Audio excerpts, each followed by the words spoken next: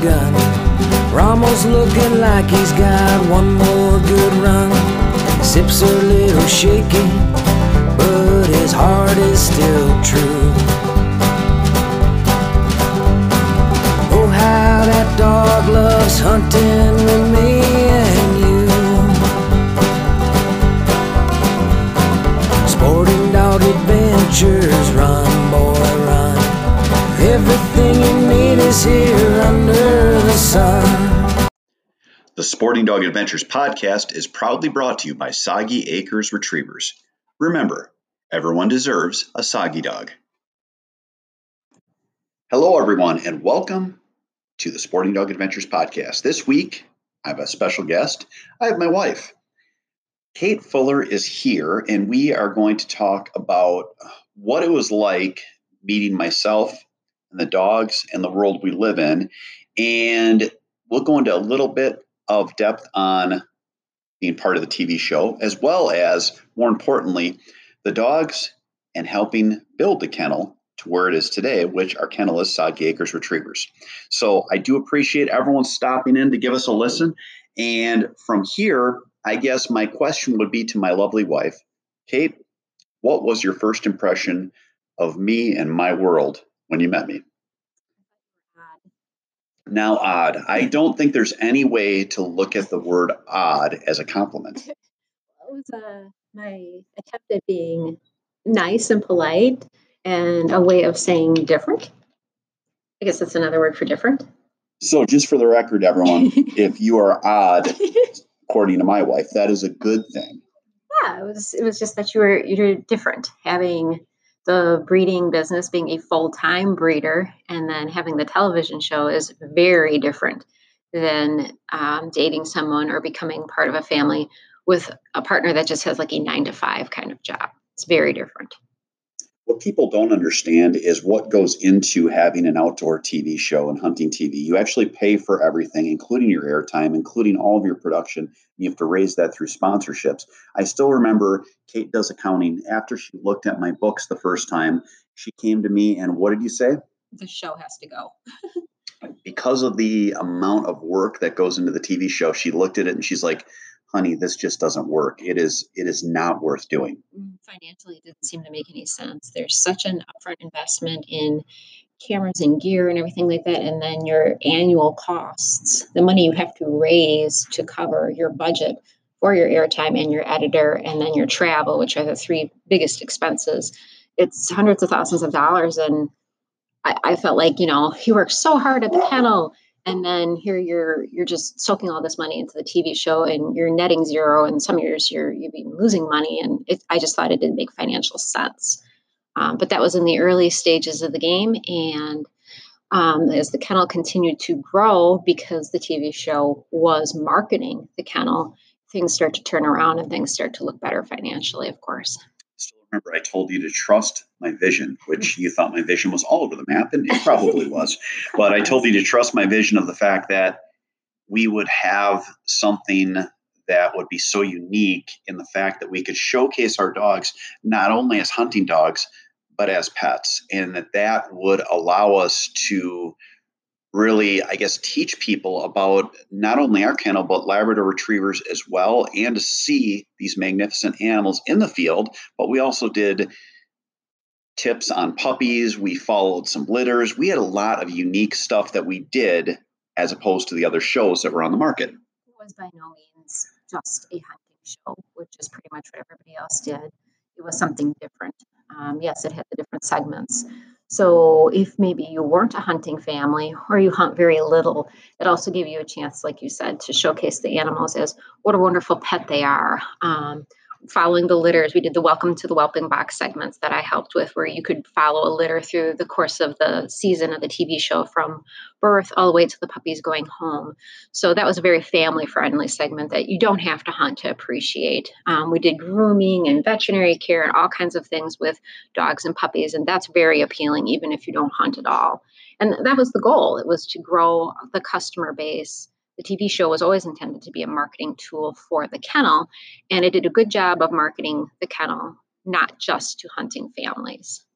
And it was 9 years that we did the show.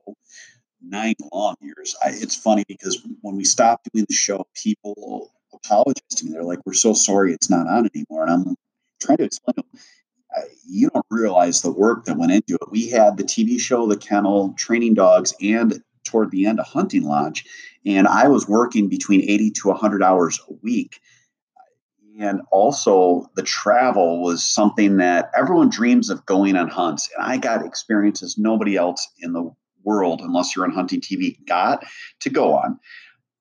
Very blessed to have that. But at the same time, when you're going on 10 hunting trips a year, by about the third one, you really don't want to go anymore. And it took a huge amount of getting used to dating you and then being married to you. He was home sometimes 6 days a month. And this went on from September until the end of February. And then after the end of February, of course, we had the sport show season. So that's very busy as well. So it does seem so glamorous, I think, to people. But what they don't realize is one, it's very little about hunting and all about making a TV show. So your first and foremost job is getting sponsorships so you can cover your huge budget. And second, making a show with footage that works to create a good episode. So you're really not there to hunt, you're there to get footage to make a good television show that people will want to watch. So it's not actually enjoyable. Hunting for TV is actually not enjoyable at all. Hunting on your own is, but not for the purpose of creating good footage. So there's that. And then yeah, just being gone all the time, being out on the road, it's exhausting. It's not glamorous. You are, sleeping in very basic accommodations, eating out of gas stations. That's pretty much all we ever ate out of was out of gas stations. Collecting your receipts, making sure that all the people you need to film an episode are in the same place at the same time, so you're bringing cameramen from different areas of the country and meeting guides. And then if the hunt doesn't work out, maybe he knows another guy that you can drive, 500 miles to because he has birds there. And it's very hard work. It's not glamorous. And you have to have a really good business sense and a lot of drive to actually make a go of it. And we did for 9 years. We did. We were the top rated wing shooting show. It's funny because all shows claim that, but I actually had the ratings. We kicked everyone's butts on the sponsor side with the sponsors that we pulled, as well as with ratings. We were on 10 networks. Our show is still on, I believe, from France through Turkey, across Europe. We were on in Russia, New Zealand. Oh my goodness, it was quite the experience to have, and you never make a lot of money on the show, but you get to be wealthy in experience and memories. And that's what we took away from it. But now we're to the point where it is time to move on and time to slow things down a little bit and just focus on our kennel. And we'll rewind a little bit. I'll ask you this, Kate. What was your impression when you met the dogs and got to become part of the family on that end? The funny thing is, the very, very first time I was out here, I actually beat you home. You were coming home from a sports show. And I came in the one door, and you were like, oh, just go in this or that door. It'll be open. And I walk in, and there's Rommel. And he is, he was young at the time, and he was just a beast. He had just this big, strong body, and he's this big, intimidating looking dog. And I saw him sitting there like, oh my gosh. So I had my hand on the door handle, and I was like ready to run if this dog comes at me. And he sits up, and he looks at me, and he kind of licks his chops, like, and lays back down. Like, you can have the flat screen, just, don't take my bed, don't take my food. So yeah, the biggest thing you learn very quickly is that they're just big, lovey babies. They are an animal in the field, whether you're, hunting duck or quail or whatever it is. But when you're at home, they're just big love bugs. All 75 pounds of them want to sit on your lap or lay on you or love on you. You come home from work and they just kind of wander on over and they kind of do their little bossy cow walk and their little leg, and they just want love. They're just huge babies. They're just love bugs, and not much for watchdogs, obviously. Yeah, that's where it comes down to. They're like that commercial on TV where the burglars come into the house and they throw the dog a bone and the dog says, "You guys are great." Yeah. That's pretty much what our dogs would be. They would probably bark, and if anything, they would hide. But at least they sound scary when they bark. They do. They sound scary, and they are good for alerting you when somebody is showing up on your property or whatever. But yeah, maybe they could just tell that I love dogs, and maybe that was it. it was interesting too. You came in and you thought, "Wow, this is great having puppies. What a wonderful job!" And it is very rewarding when you send families home with what is their dream, whether it's a dream of petting on the couch or riding shotgun on the truck or hunting in the field. But there is so much work that goes into that, and it is, I guess, the best way to describe it would be a labor of love. It is absolutely. Um, People don't realize, I don't think, the hours that go into it, the effort that goes into it. They think, oh, that's so cool. Maybe someday I'll breed my dog. Ugh. Yeah, seriously, think it through. First of all, we work 7 days a week, 365 days a year. It doesn't matter if it's Thanksgiving, Christmas, New Year's. It doesn't matter if you're sick, like very sick. The animals have to be fed. They have to be cleaned. You have to offer them medical, attention and care. You have to keep an eye on puppies. It's just nonstop. And it's not once or twice a day. Like if you just have a pet dog, it's constantly, you're constantly out there cleaning and checking and this and that. So um, it is a huge labor of love. It's backbreaking work. You are scrubbing walls to keep them sanitized and clean. Dogs are very, very hard on an infrastructure. I don't think people appreciate that when they have one dog, and they put a fence up and they're good for life for the full 40 years they own a home.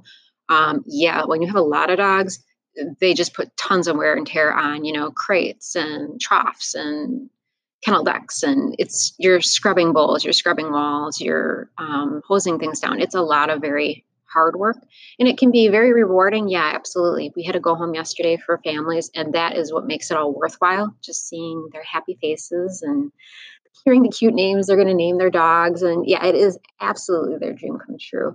But you have heartbreaking moments too, like if a litter doesn't take, and you have to tell the families, that the female didn't get pregnant, or yeah, there's definitely some hard times too that come with it. So you have to be able to stomach that. But it's definitely not easy.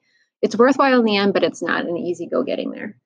When you're dealing with puppies that aren't doing well when they're, let's say, under about 3 weeks old, you actually have to get up every 2 hours to feed them, and that is easy to do during the day when you're at home. But at night, to walk down from our house down to the kennel building, especially in winter, it is a rough sell, and you're getting less sleep, and you're doing your best for these little guys that are fighting, and you're fighting for them. And that's where you have your rewarding moments, like Scarlet, our dog, that was one of those dogs.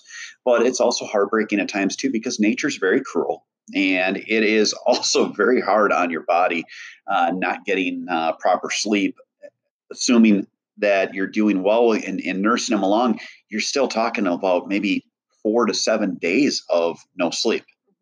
We set our timers on our phones. The one litter we did maybe 6 months or a year ago, I forget when, I think this fall, it was every hour and 38 minutes. I was going out there to feed and check and make sure that they were hydrated, make sure they were still kicking, um, tube feed them or put them onto mom and hold them onto mom, whatever they needed. So, and yeah, I work a full-time job too. So, and of course, Jeff also has the full-time training aspect on top of it. So you are very, very exhausted. There's definitely no rest when you have a very young litter. Even if they're all healthy, you're constantly going out there to check them. And obviously, when the mother's in labor, you're going out there constantly. And yeah, you pretty much live out there when you have pups on the way or very young pups.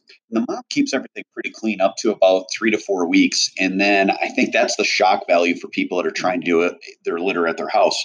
We have two full kennels. Actually, one of the kennels is now partitioned, so it's got two sections. So we can have an area for litters, or an area that would have, if we had to have dogs that need to be isolated. And then we've got one full just puppy kennel. But our kennels have concrete. They are cleaned twice a day, bleached in pine salt. We have full septics. We have water. We have heat. We have air conditioning. I don't think people understand how hard of a job it is, and how smelly of a job it is if you're trying to do this in your house once the puppies get to a certain age. I can't even imagine. Like you said, we have facilities designed especially for raising dogs. So you have all solid surfaces, whether it's metal or concrete or whatever. We have the septics. So you can bleach down everything, you can scrub down everything. There are no soft surfaces in our kennels whatsoever, no plastic, no cloth, nothing like that can harbor germs and bacteria. I can't even imagine trying to do it in like your living room or your basement and like say a plastic wading pool. That's a disgusting thought. The I can't smell imagine and it. the We actually germs. did our first couple of litters in our attached garage to the Ugh, house, no. and the smell in the house was No. not well. That was back before you came, when I had my starter wife. The smell is something that is just, you can't explain it, and you have that when you have a kennel. You go out in the morning and it is very messy, but we have septic, so within 15 minutes it smells like pine salt. But if it's in your house, you are in for quite the surprise of how much poop that a litter of 10 puppies makes. It's insane. It's just gross. Once mom can't clean up after them entirely by herself anymore, and the humans have to step in, it's very messy. Well, that is the life of a dog breeder and a life of a trainer. We also train dogs. We've got, again, 2 kennels. One is our trainee boarding kennel. The other is our puppy kennel. And we train dogs for hunting. We train dogs for obedience. It is, our customers are second to none. And we are so blessed to have these wonderful people that do business with us, because they're fun to be around. A lot of them have become personal friends. And it's something that, I guess now that I'm not doing the TV show, I get to enjoy more, as opposed to trying to basically keep up and not drown because of the amount of work that I have. Yeah, we definitely have more time to cultivate relationships. Not that we didn't before, because we still have people who literally come back for their second dog from us, whose dog was 10, 12 years old and has passed, and now they've come back. So we always do like to keep in touch, but now we can actually spend more time and, have more quality relationships with our dog customers, and they are like family. So now we're going to go to our next section, which is every podcast, we're going to take a question or two that's sent to us by our listeners. This one came to us through our Facebook Live. We have Sporting Dog Adventures on Facebook. We do Facebook Lives there as well, which I believe we'll probably end up doing a podcast that'll be more of a question and answer in correspondence with the Facebook Live at the same time. But the question I got was, the gentleman has a 1-year-old black lab. He says he's working on steadiness, marking, noise and call conditioning, and he's also working on retrieving through obstacles. He asked me what the 3 things he should work on with his dog before season starts. I then asked if he had done force fetch or e-collar conditioning, and he said no, that he actually wanted to work possibly with e-collar work with the dog. So I guess at that point, it gave me what he does need to work on. He wanted 3 things. The 3 things are something he should have started right when he started training, and that is building the base of your dog. You're building the foundation of your training. Think of it as a house. You have to build your foundation so you can build up. As you build up, if you don't build the foundation, it starts to come tumbling down, which is kind of sounds like the point that he's at. He's struggling with some stuff. So the way to look at it as the foundation of your dog training is force fetch, e-collar conditioning, and your obedience, and strict obedience. You're going to start out working on your force fetch and your obedience the first week. You're going to work on that stuff for a week or 2, and then you're going to start working on your e-collar conditioning as well as the other 2. As you work on this stuff, it's going to take you about 6 weeks to get your dog to the point where they're under control. You have your obedience, you're reinforcing it with the e-collar, and you are eventually reinforcing your force fetch, or you're retrieving with your e-collar. You're going to get to that point when you have your dog biddable and under control, and that's when you're going to go out to the field. Too often, people want to run out to the field to do the quote-unquote cool things, and they don't realize that we don't train dogs to hunt. We train dogs to hunt for us. And that is what they need to realize, so that they're building the space, they're getting their dog ready so they're under control, and then taking them into the field. From there, you give them all their experiences and you get them ready so that they are really dialed in for hunting season. So again, the 3 things that I would work on would be force fetch, your e-collar conditioning, and e-collar reinforcement, along with your obedience as your third. Work on those 3 now. So basically take a step back in your training and go back to the beginning, and then revisit the success that you've had while you're working with your dog on introduction into the field. That's going to do it for this week's show. I do want to thank you guys for stopping by and listening to us, and have a great day.